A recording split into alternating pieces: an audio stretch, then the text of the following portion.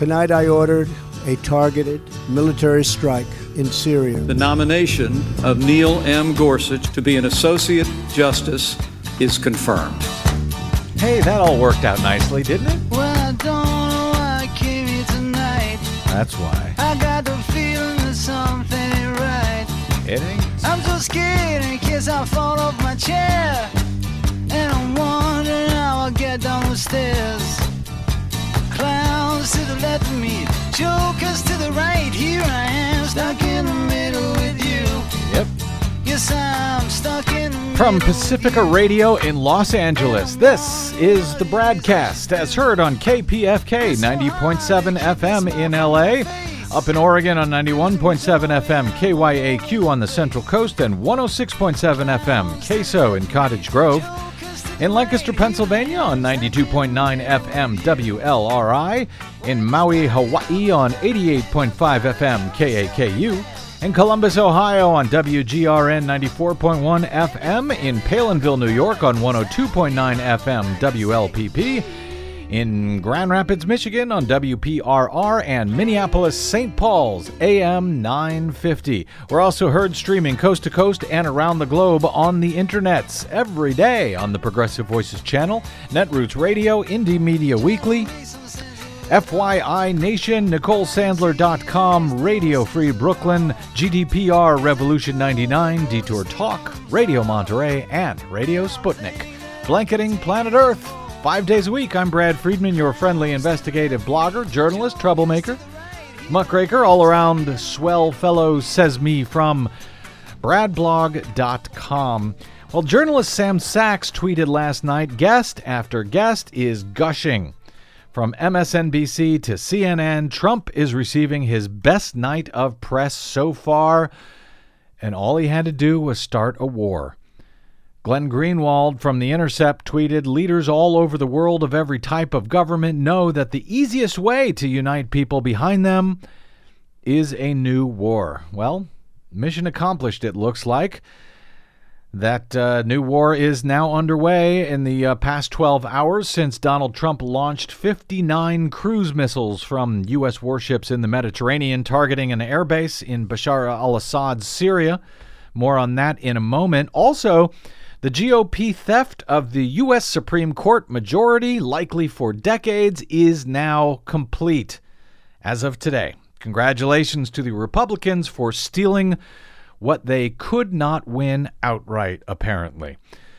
But at the same time, amidst all of that, we've actually got some very good news hidden amongst all of this. In fact, a landmark court decision on the Civil Rights Act, which we will be discussing with my guest shortly. And Desi Doyen will be here with the Green News Report. Hey, Des. Hey, so at least there's that. There's that. It's always a difficult day when we're looking to you for good news. Some of which on the science once again on trial in the U.S. House Science Committee. And more like that awaits us ahead. So a big show today with a lot of ground to cover. But first, a number of world leaders are rallying around the U.S. following its missile strike early Friday on a Syrian airbase in response to this week's chemical attack. Syrian allies, such as Russia, condemned the move as aggression and suspended crucial coordination with Washington in Syria's congested skies. U.S. regional allies, such as Israel, as well as Saudi Arabia and Turkey, which support the opposition in Syria, all welcomed the strike, while Iran called it a dangerous unilateral action that would, quote, strengthen terrorists. A Kremlin spokesperson told reporters today that, quote, President Putin regards the U.S. attacks as an aggression against a sovereign state in violation of the norms of international law. And, this is a quote, under a trumped-up pretext at that. He said that it marks a significant blow to Russia-U.S. relations and that the bombing creates a serious obstacle for an international coalition against terrorism. A U.S.-led coalition has been bombing Islamic State or ISIS targets in Syria since 2014, while Russia's Air Force has been striking both groups like ISIS and Syrian rebels in order to aid President Bashar al-Assad's forces. The Syrian government has been under international pressure after the chemical attack this week, which Syria blames on opposition chemical stockpiles following the death of some 87 people at this point, including 31 children in the incident. Even Russia has said its support for Assad is not unconditional in the conflict, which has so far killed an estimated 400,000 people. Russia has charged the toxic agents seen killing civilians in dramatic videotaped footage this week were released when a Syrian airstrike hit a rebel chemical weapons arsenal, and that blame should not in any event be fully apportioned until a full international investigation has been carried out. Well, there's an idea. Ali Youssef, a 27-year-old survivor of the attack, told AP that he welcomed the U.S. action, but worried it would be little more than an anesthetic that numbs their pain and otherwise serves to save face for the international community. What good is a strike on Sherat Air Base alone while we have more than 15 other bases? Ali Youssef, who lost 25 relatives in the chemical attack, asked. The overnight U.S. missile attack marks the first time the U.S. has directly targeted Assad's forces and thrust the U.S. administration deeper into the complex Syrian conflict. Now, while the Obama administration, you may recall, had threatened to attack Assad's forces after previous chemical attacks, he sought congressional approval for the action, which Congress neither offered nor even debated at the time, despite much criticism of Obama's policies from congressional war hawks. Speaking of Congress, for their part, they have still yet to debate the issue after all of these years of conflict in Syria. And both chambers are now on their 2-week Easter recess, so I guess no rush there. House Minority Leader Nancy Pelosi on Friday sent a letter to Republican House Speaker Paul Ryan asking him to bring Congress back into session to debate authorization for the use of military force against Syria. She wrote, "The president's actions and any response demands that we immediately do our duty. Congress must live up to its constitutional responsibility to debate an authorization of the use of military force against a sovereign nation." Pelosi wrote, adding, "The crisis in Syria will not be resolved by one night of airstrikes. The killing will not stop without a comprehensive political solution to end the violence." She described the matter to be of grave concern to our national security and our many troops in the region. In addition to charges that the U.S. action is in violation of international law, several members of both parties in the U.S. Congress say it was unlawful for Trump to carry out strikes without authorization from Congress. And they issued warnings that Trump must consult with them before taking any additional actions in Syria. Many members signaled their support for the action. Speaker Paul Ryan, for instance, called the strikes, quote, appropriate and just.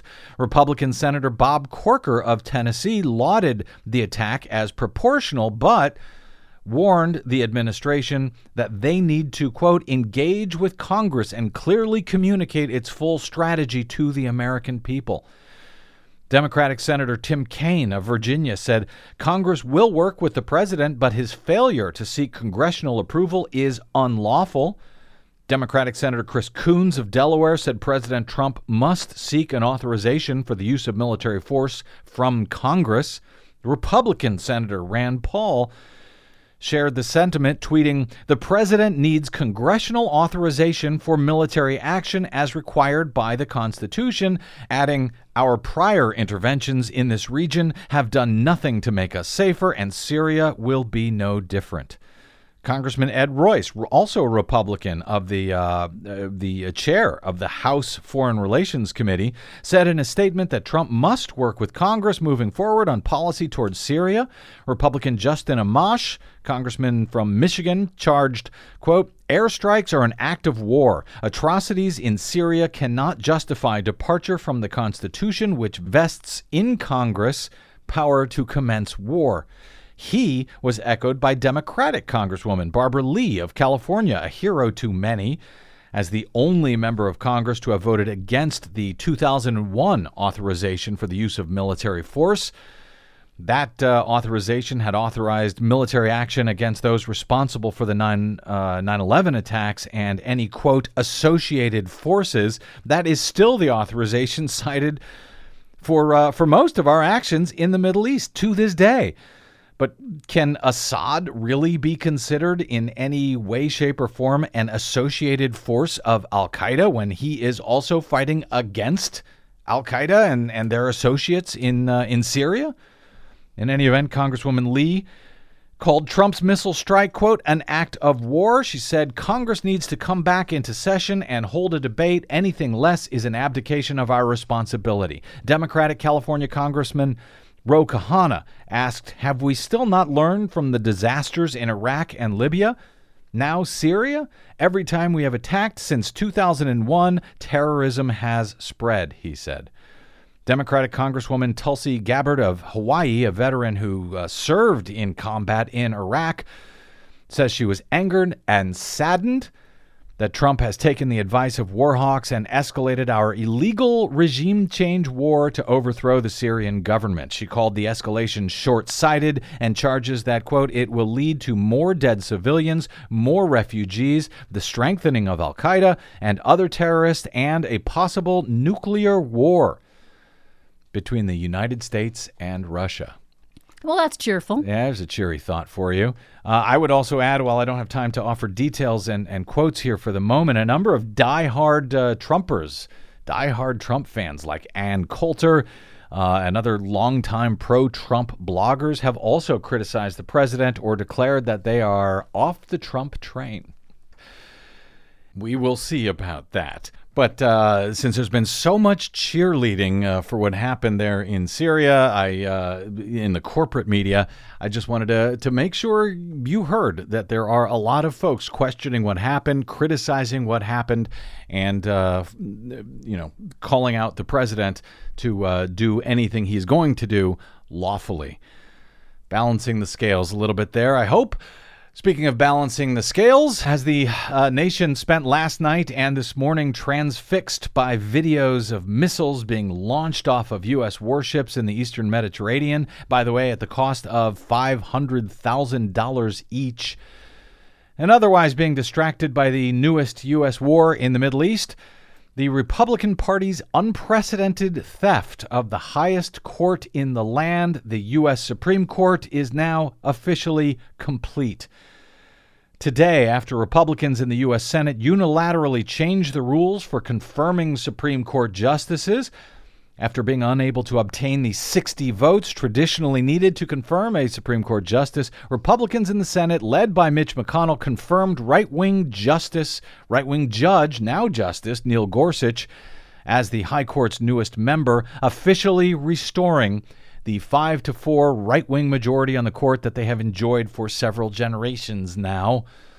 That after the Republicans' unprecedented, historic failure to allow a single hearing, much less an up or down vote for Barack Obama's nominee, Judge Merrick Garland, for more than a year following the death of Justice Antonin Scalia in February of 2016. And with that, the court will or should, frankly, have an asterisk now next to all of its decisions for the next several decades, and will most likely be seen as illegitimate by many, with now Justice Gorsuch tipping the so-called blind scales of justice to the right from his lifetime appointment to a stolen U.S. Supreme Court seat. With that in mind, there was a very encouraging ruling on an appellate court over the past week, which is having important consequences for the landmark Civil Rights Act. But can that ruling withstand the newly stolen U.S. Supreme Court? That story, both the good news and bad, is next on the BradCast. I'm Brad Friedman. Don't go away.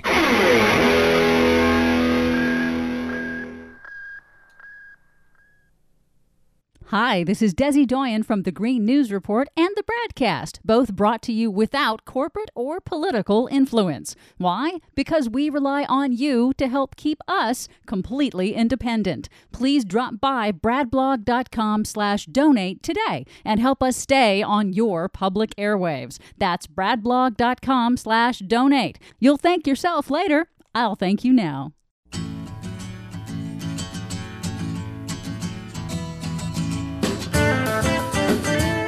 All right, welcome back to the BradCast. Brad Friedman from BradBlog.com.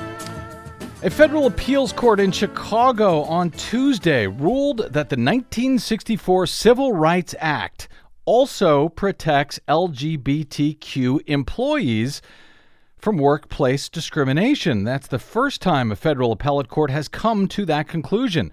The decision was by the 7th U.S. Circuit Court of Appeals, and it comes after it had thrown out a finding back in July by 3 of its own judges that the law does not cover sexual orientation bias and ordered a rare rehearing by the full court.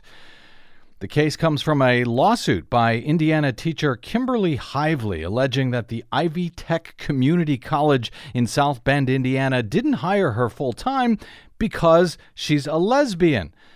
The entire court reheard oral arguments in November and directed the toughest questions at a lawyer for the college who argued only Congress could extend the protections. According to AP, the aggressive questions suggested that the court might be willing to expand the 53-year-old landmark law, and now it looks as though they have. Judge Richard Posner, a very well-known, well-respected Ronald Reagan appointee, asked that attorney for the community college, John Maley. He said during the oral arguments, he said, who would be hurt if gays and lesbians have a little more job protection? When Maley said he couldn't think of anyone who would be harmed, Posner shot back, so what's the big deal? Posner also said it was wrong to say that a decades-old statute is frozen on the day it passed and that the courts could never broaden its scope. Well, that, coming from a conservative judge, I think is quite noteworthy. 8 of the 11 judges who reheard this case, including Posner, were appointed by Republican presidents. But can this ruling stand up to or with a now stolen Supreme Court? Here to talk about this case and what it means as we move forward and how it frankly highlights the concerns about what has happened over the past week in the U.S. Senate is our old friend Mark Joseph Stern. He covers the law and LGBTQ issues for Slate.com. So all of those seem to come together in this story. Mark Joseph Stern, welcome back to the BradCast, my friend. Thank you for having me back. Always a pleasure. Always great to have you, sir. I want to talk about the specifics of what I think is actually a very important ruling this week from the full 7th Circuit Court of Appeals. You called it a thunderbolt over at Slate. As I said, I think it may underscore the importance of what has happened this week with the Supreme Court. But first, let me get your thoughts on that and the Republicans' use of the nuclear option to force Neil Gorsuch onto the U.S. Supreme Court. I don't think you and I have talked about this particular battle before, and just to be full disclosure, I have long seen this seat as a stolen seat and now a stolen U.S. Supreme Court by Republicans for a generation or more. So your thoughts on the Republicans' refusal to even hold a hearing on Obama's nominee, Merrick Garland, for a year before doing away with the filibuster in order to seat Trump's nominee, Neil Gorsuch? Well, I couldn't agree more about the seat being stolen. I think that's the best way to put it. I think it's what Democrats and progressives should continue to say whenever they discuss Gorsuch or the seat. I think it should be really the first thing out of their mouths whenever they mention the Supreme Court, at least for a long time, because the blockade of Garland was, to my mind, so much more consequential than anything involving the filibuster. This was utterly unprecedented. It was shocking, and yet, because it played out largely behind the scenes, because there was never a single dramatic hearing or confrontation on the Senate floor, it became very easy to forget about. And indeed, I've been disappointed by how little coverage of Gorsuch and the Gorsuch hearings focus on the fact that this is not Gorsuch's seat. This was Merrick Garland's seat. Now, if the Senate had held an up or down vote and voted Garland out and not accepted him, then I would have said, okay, well, that's how the Senate works. It's a dumb vote, but it's how the Senate works. But this is not how the Senate works. This is not how Congress is supposed to function. It is the quintessence of dysfunction because it takes a constitutional dictate that the Senate shall provide advice and consent, and it just obliterates it now and forever. I don't see how we restore this norm, and again, this constitutional rule after the seat. So, I think that Gorsuch is not the absolute worst possible pick. I think he's bad. I think that we will come to regret his work on the Supreme Court. But I think that that's almost the less important thing to talk about right now. We should be talking about how this is not his seat. It was stolen, and it makes the court in a lot of ways illegitimate from here on out. And I'm in complete agreement with you, Mark. I brought this point up yesterday when I was speaking with Ian Millhiser about this Senate coup, and it really is. It seems to me that Democrats, in one regard, made a mistake here. I think that they were right to hold hearings. They were right to not do what Republicans had done to Merrick Garland. But, by focusing on his record, on Gorsuch's record, rather than, as you say, the first time they open their mouth talking about the fact that this is a stolen seat and focusing only on that, essentially what they end up with here is, like any other Supreme Court battle, Democrats see it one way, Republicans see the nominee another way, but hey, the president has the right to nominate whoever they like. Did Democrats make a mistake by by actually taking the time to look at Gorsuch's record rather than just saying, hey, I'm sure you're swell, but this is a stolen seat and we can't we can't move forward without, bringing some sort of institutional penalty for a stolen Supreme Court majority? Yes, I think that's about right. I mean, it's clear now, and it was clear at the beginning, that by showing up to hearings and asking the kind of questions that Democrats asked, why did you rule this way in this case? What's your philosophy on originalism?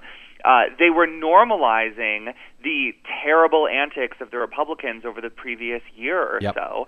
And so like you said, by showing up and going through the motions, yes, they might have asked slightly sharper questions than they would have otherwise, but for the most part, it was kind of a milquetoast confirmation hearing. It was the kind of answerless charade that we've come to expect, and that has given us at least five at least Supreme Court justices over the last few decades. Thomas didn't really answer questions. Bork is really the last justice to frankly answer, although Ginsburg was certainly more honest at her confirmation than Gorsuch, and I think Gorsuch may set a new low for just dishonesty and opacity. But it was more or less in line with what we've come to expect, and that hurt Democrats a ton. Who cares about the frozen trucker case? Who cares about this or that ridiculous decision that your clerk wrote for you 6 years ago? What matters is that it's a stolen seat, but Democrats allowed Republicans to shift the spotlight off of that issue and onto Gorsuch's record, and as soon as they were there, Democrats had basically lost. Now, some have argued, for example, University of California Irvine law professor Rick Hassin, for example, that Democrats made a mistake to filibuster, that they should have kept their powder dry for the next court vacancy, where he argues essentially that they're likely to get someone even farther to the right of Neil Gorsuch. Well, two questions here. Your response to Rick Hassin on that political issue, and Millhiser said that he believes Gorsuch is actually to the right of the late Justice Antonin Scalia. Do you share his position on that?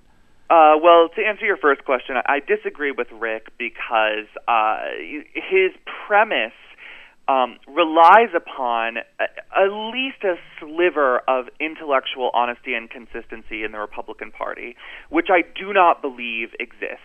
Rick's really thinks that a majority of Republicans would not be willing to immediately nuke the filibuster next time around, if there is a next time, which is not a sure thing. It could happen. We could have no more vacancies throughout the Trump presidency. But either way, Rick seems to think that Republicans would really stop and ponder and worry that moderates might get peeled off, that there could be some movement, a bipartisan coalition to find a consensus candidate. And I do not think that that is true at all. I don't think it will happen. I haven't seen moderate, quote-unquote, moderate Republicans defect from Trump's legislative agenda so far. It was the House Freedom Caucus, after all, that sank the health care bill, and that was in the House, not the Senate. Not enough senators have objected to a cabinet nominee to sink that nomination. Even Betsy DeVos got through with Mike Pence's vote. And so I just don't see how down the road Republicans will be in any weaker of a position, or the moderates who allegedly exist will have any more sway. So I think, nuke the damn thing. It's been there long enough. It's dumb. Everyone agrees that it's a really stupid procedural hurdle. And honestly, when people vote for a party, they expect that party to put their judges on the courts. And I think it's becoming increasingly difficult for both parties to explain to their bases why there's this silly threshold that doesn't make any sense, that only thwarts progress. Nuke it now.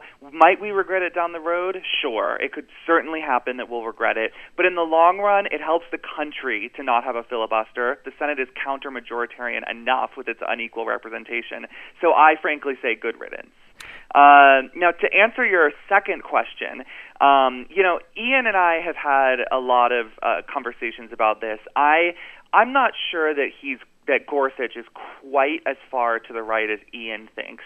A lot of that depends on how you gauge ideology on the bench, which doesn't always align neatly with partisan ideology. But I do think that Gorsuch is about where Scalia is, about where maybe even Clarence Thomas is. And so I agree with him that this fear of a future candidate who's even worse than Gorsuch is really less about ideology than it is about temperament. Gorsuch will rule against gay people with a smile on his face, and a future Justice William Pryor or Ted Cruz will just rule against gay people with a scowl. It's really a question of whether you want a happy arch-conservative or an angry arch-conservative. And, at the end of the day, it just doesn't much matter because they're going to rule against the good guys anyway.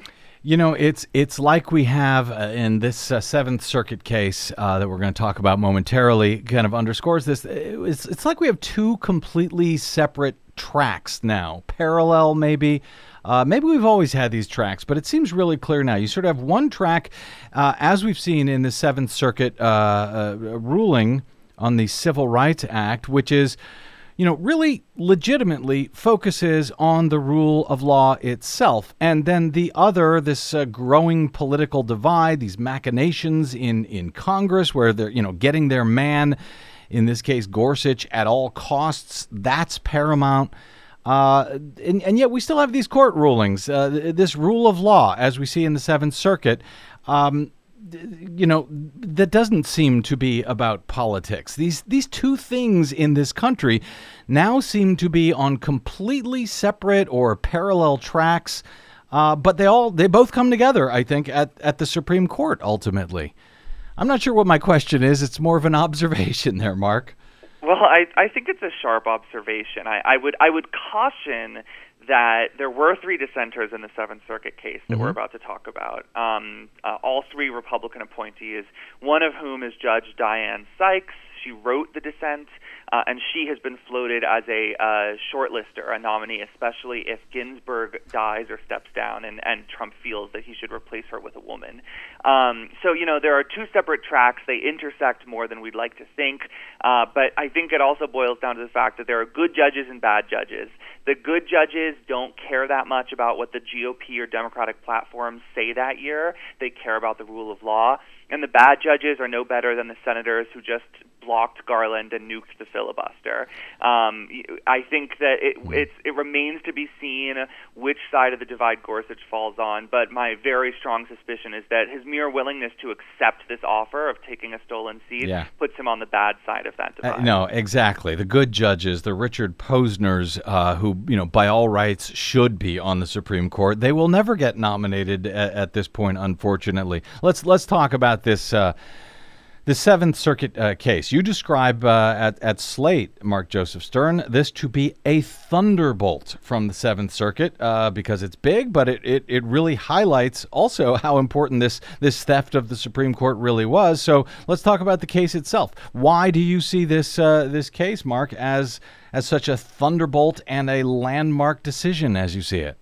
Well, as you said earlier, this is a case about workplace discrimination, which itself is always a real flashpoint and a very difficult subject, especially in the courts. And what the Seventh Circuit decision asked was essentially whether existing civil rights law, the Title VII of the Civil Rights Act of 1964, already prohibits anti-gay workplace discrimination. And so you might think, well, hey, it was passed in 1964. There's no possible way that it could prohibit gay workplace discrimination. They didn't care about gay people. They didn't even know they existed back then. To which the courts thus far have mostly answered, well, we don't really look at what the legislator's subjective intent was. We look at the text of the statute. And the text of Title VII of the Civil Rights Act prohibits discrimination because of sex. And so what the Seventh Circuit majority said was, look, it is logically incoherent to remove sexual orientation discrimination from the concept of sex discrimination. When an employer discriminates against a woman for dating another woman, he is discriminating against her explicitly on the basis of her sex. If she were a man dating a woman, then she would not face discrimination. If she were a woman dating a man, then she would not face discrimination. It is only because she is a woman and she is associating intimately with other women that she faces this kind of discrimination. And just to give you an analogy here, if an employer discriminates against a white woman for marrying a black man, that is racial discrimination. And it's the exact same thing here. Just as that constitutes race discrimination because he's discriminating against the employee for associating intimately with someone of the opposite race or a different race, this is sex discrimination because an employer is punishing an employee for intimately associating with someone of the same sex. The logic really falls into place, and it's actually supported by a Supreme Court decision way back from 1989 that has a somewhat related theory of sex discrimination, which refers to sex stereotyping, this idea that women should be feminine and men should be masculine. And the Supreme Court said in 1989, look, that is just a form of sex discrimination. If you punish workers for failing to conform to a gender norm, then you have committed discrimination on the basis of sex. And many courts now, including the Seventh Circuit, the first appeals court to make this decision so clearly, have said it's the same issue when you're dealing with homosexual employees. When an employer punishes a gay employee because she is dating another woman, he is punishing her for failing to adhere to the gender norms, to the stereotypes that he holds for women, namely that women should only date men. And so just as in 1989, the Supreme Court said it was sex stereotyping for an advertising company to refuse to promote a woman for being too mannish, too masculine, too aggressive. Today, it is illegal for an employer to refuse to hire a worker because she is a lesbian and thus she only dates people of the same sex. And the employer believes, no, that's not how women are supposed to act. Women are supposed to date men, and a woman dating a woman doesn't deserve to work here. So this really does put it into, it's agreed that the Civil Rights Act covers race and sex, but not until now anyway, I guess, sexuality essentially, correct? Well, yeah, I mean, here's the thing. This is the first circuit court decision to say very explicitly that it is always sex discrimination to discriminate against a gay employee. However, other courts, federal courts and some other circuit courts, have used this sex stereotyping theory to squeeze gay people in. For a long time, effeminate gay men and butch lesbians have been permitted to file Title VII claims under the theory that, well, this isn't really about their sexuality. This isn't about their orientation. It's just a stereotype about their behavior. But what the Seventh Circuit recognized is that dividing line doesn't make any sense. It doesn't make any sense to say that it's stereotyping to discriminate against a gay man for being effeminate, but not for discriminating against a masculine gay man for being gay. That line doesn't exist. It's incoherent. And the reality is that all of these stereotypes that the court has talked about, all of these ideas about how genders, people of one gender or another are supposed to act, they are all sex stereotyping. They all involve discriminating against a person for not dating someone of the opposite sex, as the employer believes they should. And so they all fit rather easily into Title VII's ban on sex discrimination. This is a very strong ruling for the majority. It was 8-3 here. You even had Judge Frank Easterbrook, who has, by the way, either lied or gotten wrong all manner of things in the past when it comes to voter ID. Yeah, exactly. Drives me crazy.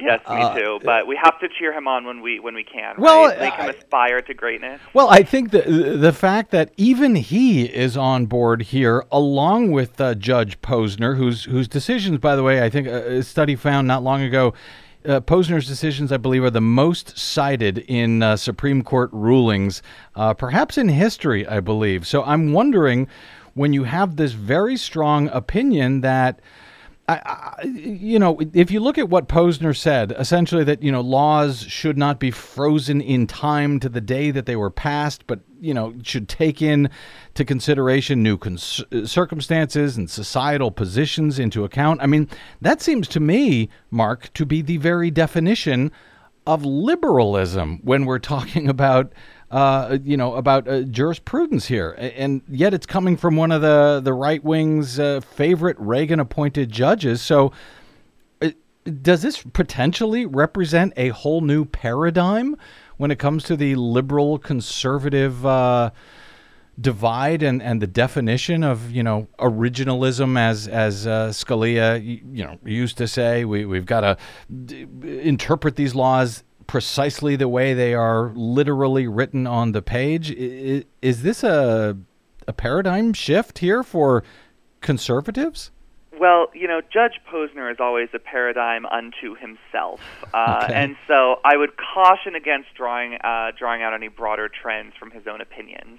But you've definitely hit on something real and interesting, which is this concurrence that he wrote that basically provides a very progressive, very liberal and sort of modernist, almost postmodernist actually, view of what judges should do. And Posner basically said he joins the majority opinion, but he also writes separately saying, look, we didn't know that sexual orientation discrimination was a problem in 1964. I didn't know any openly gay people in 1964. The only gay people I knew about were from reading Flaubert.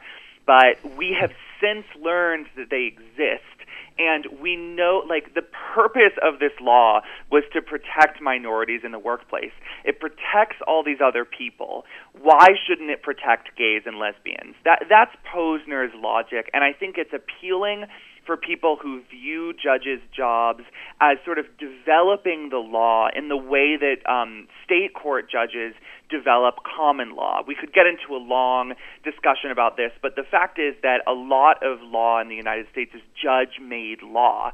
Things like torts and contracts and all those things are often made by judges as a sort of deliberative body over the years. And so Posner views his job as very similar to that.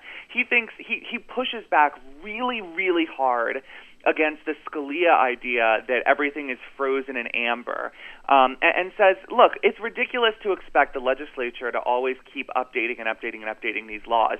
We have a good sense of what they were about. We have a good sense of why they exist. What in the world is wrong with us applying them in a progressive way to the modern facts before us. I want to talk about how this is going to play at the Supreme Court on a 5-4, once again, 5-4 Supreme Court.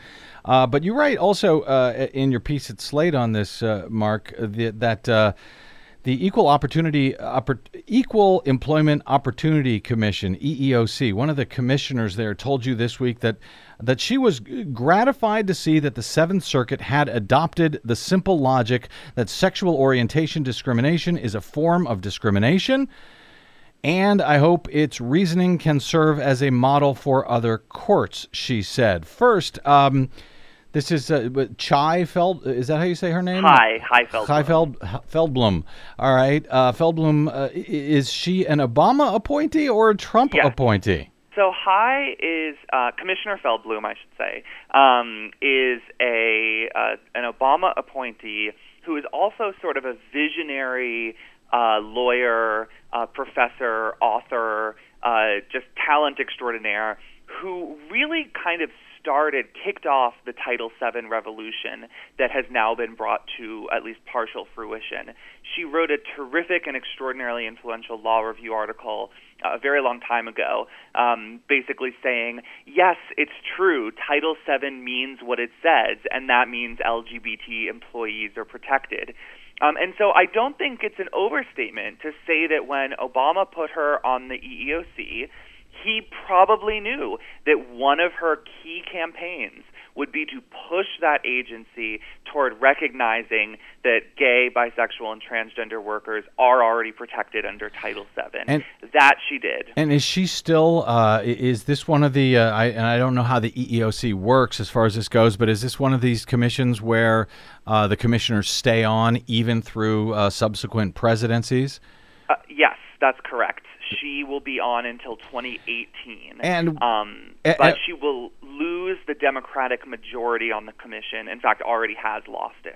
Well, that's what I was going to ask, because it occurs to me that Justice Clarence Thomas was once famously an EEOC commissioner, as I recall. So I was wondering if the fact that the EEOC, that this Commissioner Feldblum had come out, if that would have any effect on Clarence Thomas's position at the Supreme Court. Maybe a dumb question, I don't know. So let me ask the broader question: how do you expect this to actually go to the Supreme Court? Now that I think there is a split among the circuit courts on this, is there not? Yes, there is. To answer your earlier question, I don't think this has any effect on Thomas because he actually really has grown to hate the EEOC, particularly under Obama. He seems to relish ruling against the EEOC because it usually now stakes out progressive positions. That will, of course, change under a Republican majority. But, hope springs eternal. We'll see what happens there. But to your other question, sorry, what was your other question? Well, about the split on the circuit courts. I've read that Ivy Tech, which is the defendant here, will not be appealing this to the Supreme Court. Instead, they're going to take it back to the district court and fight on the facts.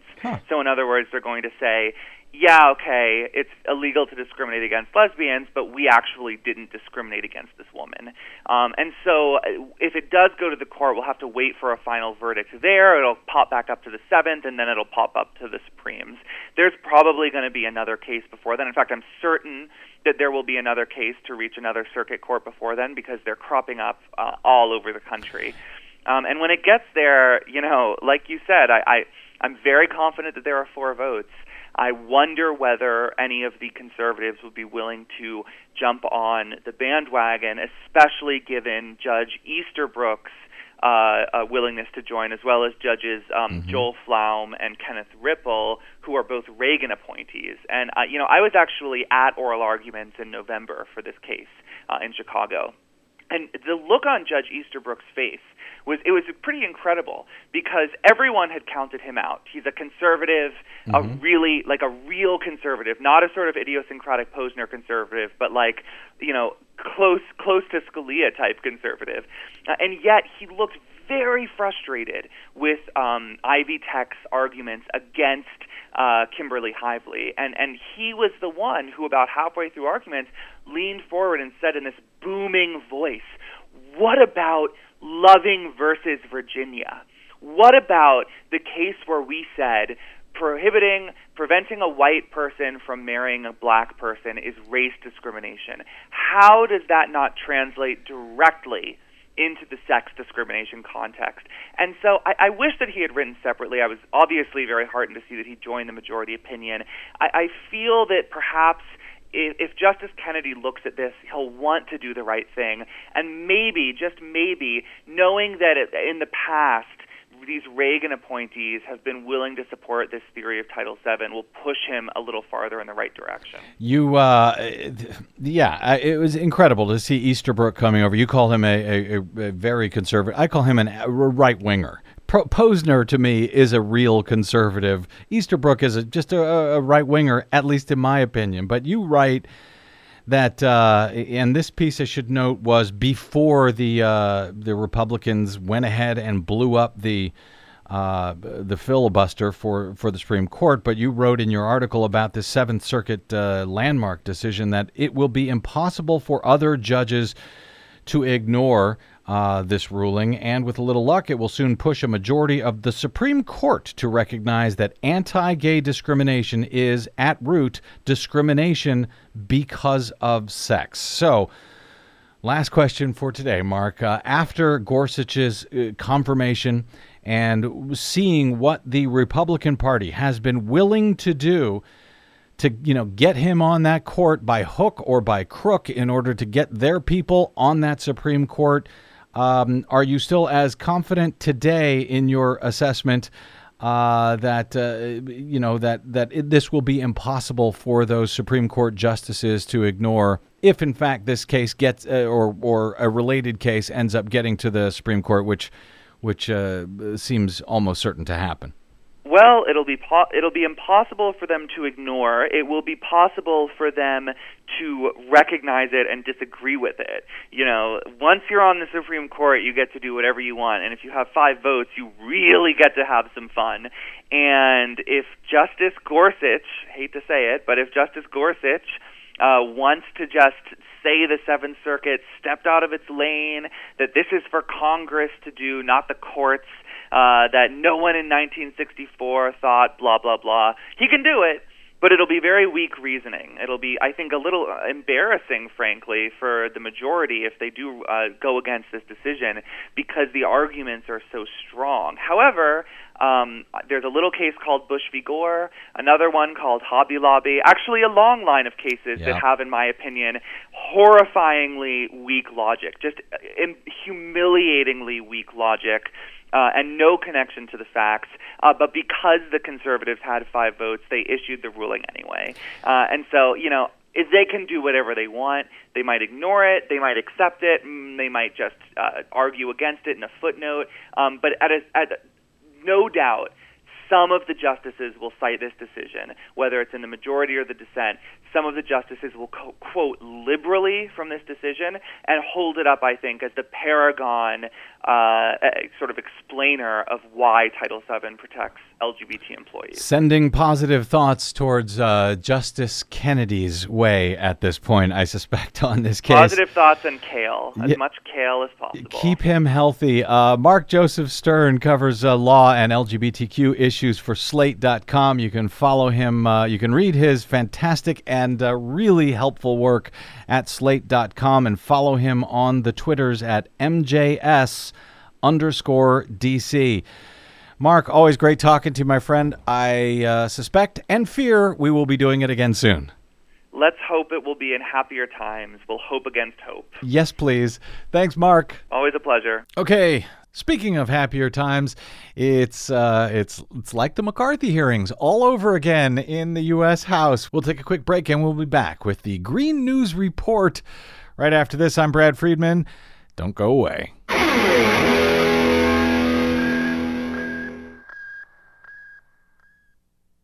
Hey, this is Brad. If you haven't noticed by now, it's no easy feat finding facts, real facts, not alternative facts, over your public airwaves. We try to bring you real facts, truth, and clarity without fear or favor each and every day on the BradCast. But we need your help to do it. If you enjoy the show and or get something from it, please give back a bit if you can by visiting us at bradblog.com/donate. Your support helps Desi and me continue to bring you real, independent, progressive news 5 days a week over your public airwaves. We simply can't do it without your help, and that help is needed more now than ever. Please stop by bradblog.com/donate today to make a one-time donation or, even better, automated monthly support. It'll take you about 60 seconds, and you can rest easy knowing that we'll be here every day making sense of it all, or at least trying to. That's bradblog.com/donate, and thanks.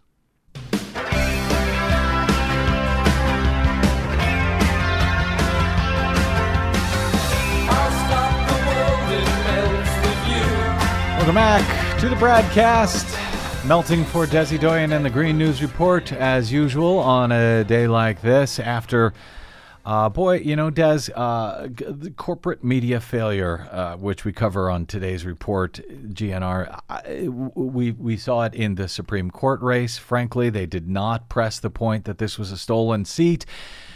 I fear they are not doing their job all over again when it comes to what's going on in Syria. They're doing I saw a lot of cheerleading from the corporate media over the past 12, 24 hours or so over this. Yeah, they're certainly getting their war on. As usual. But let's get to it. Our latest Green News Report. 2016 saw all the major news networks reduce coverage of this vital issue. Corporate media failed to inform the public on climate change right when we needed it most. Don't you think the fact that we have these coal power plants belching carbon emissions into the air, do you don't think that plays a role? Even Fox News pushing back on Trump administration's climate denial. EPA sued for refusing to ban toxic pesticide. Plus, Dr. Mann, are you affiliated or associated with an organization called the Union of Concerned Scientists? Scientific integrity on trial and under attack in the House of Representatives. Oh, man. All of those stories and more straight ahead. From BradBlog.com, I'm Brad Friedman. And I'm Desi Doyen. Stand by for 6 minutes of independent green news, politics, analysis, and snarky comment. So today he kept an important campaign promise, one that he said many times. Today he repealed the environment. Well, I'm glad we're just getting it over with quick. Rip off the Band-Aid. This is your Green News Report.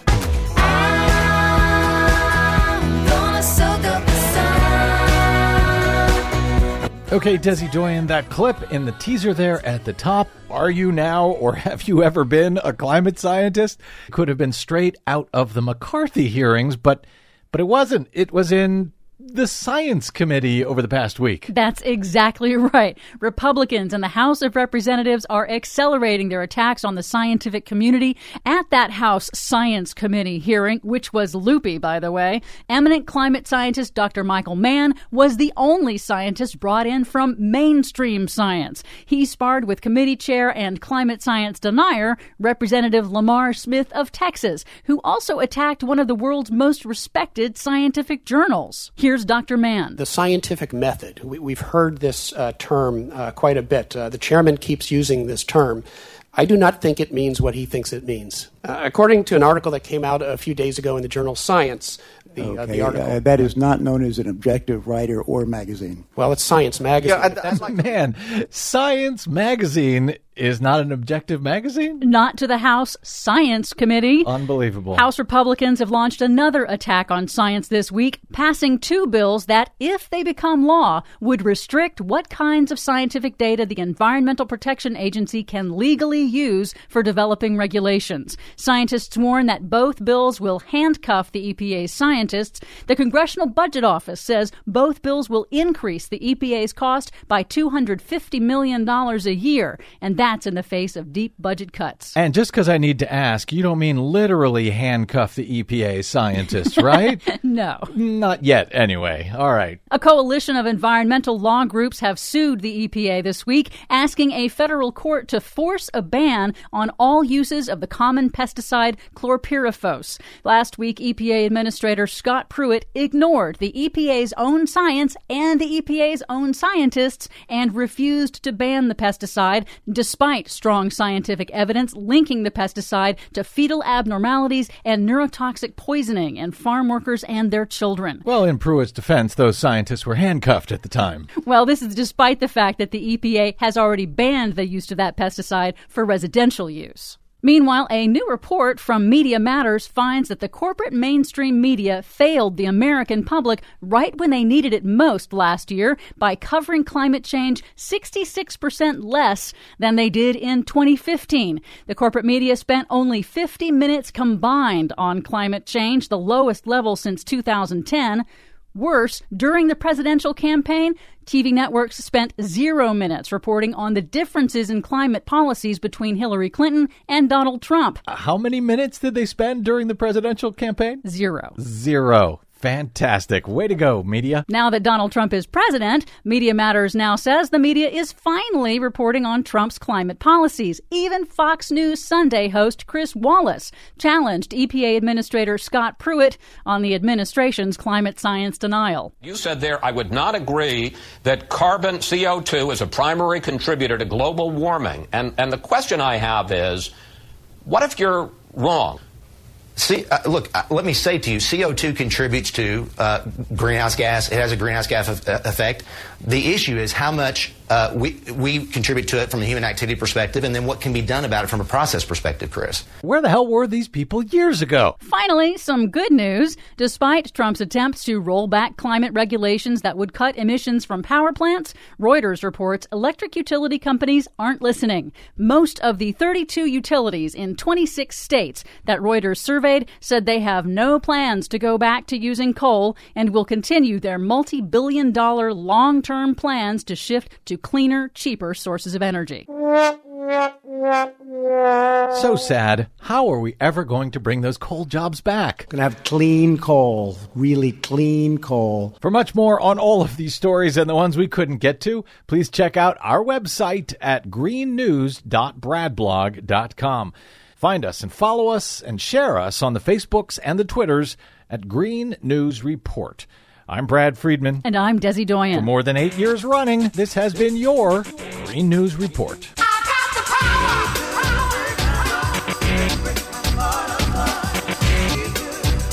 All right. Thank you, Desi Doyen. I appreciate you. You did seem to lighten things up today. I tried. And one more good bit of Yeah? news. Yeah? The European Union has also just signed an agreement to not build any new coal plants after 2020. So coal's on the way out. Don't tell Donald Trump. Thank you, Desi Doyen, our producer, and my thanks today to my guest, Mark Joseph Stern of Slate.com, and to you for spending a portion of your day or night with us. It's appreciated. If you missed any portion of today's show, stop by BradBlog.com. You can get it and any other BradCast you like for free anytime. Thanks to those of you who have stopped by BradBlog.com/donate. to help us stay on the air through these difficult times. BradBlog.com/donate. That is greatly appreciated. You can also drop us email. I'm BradCast@BradBlog.com, and on the Facebooks and the Twitters, where we hope you will share us. I am simply the Brad Blog. See ya there. Until we meet again, I'm Brad Friedman. Good luck, world.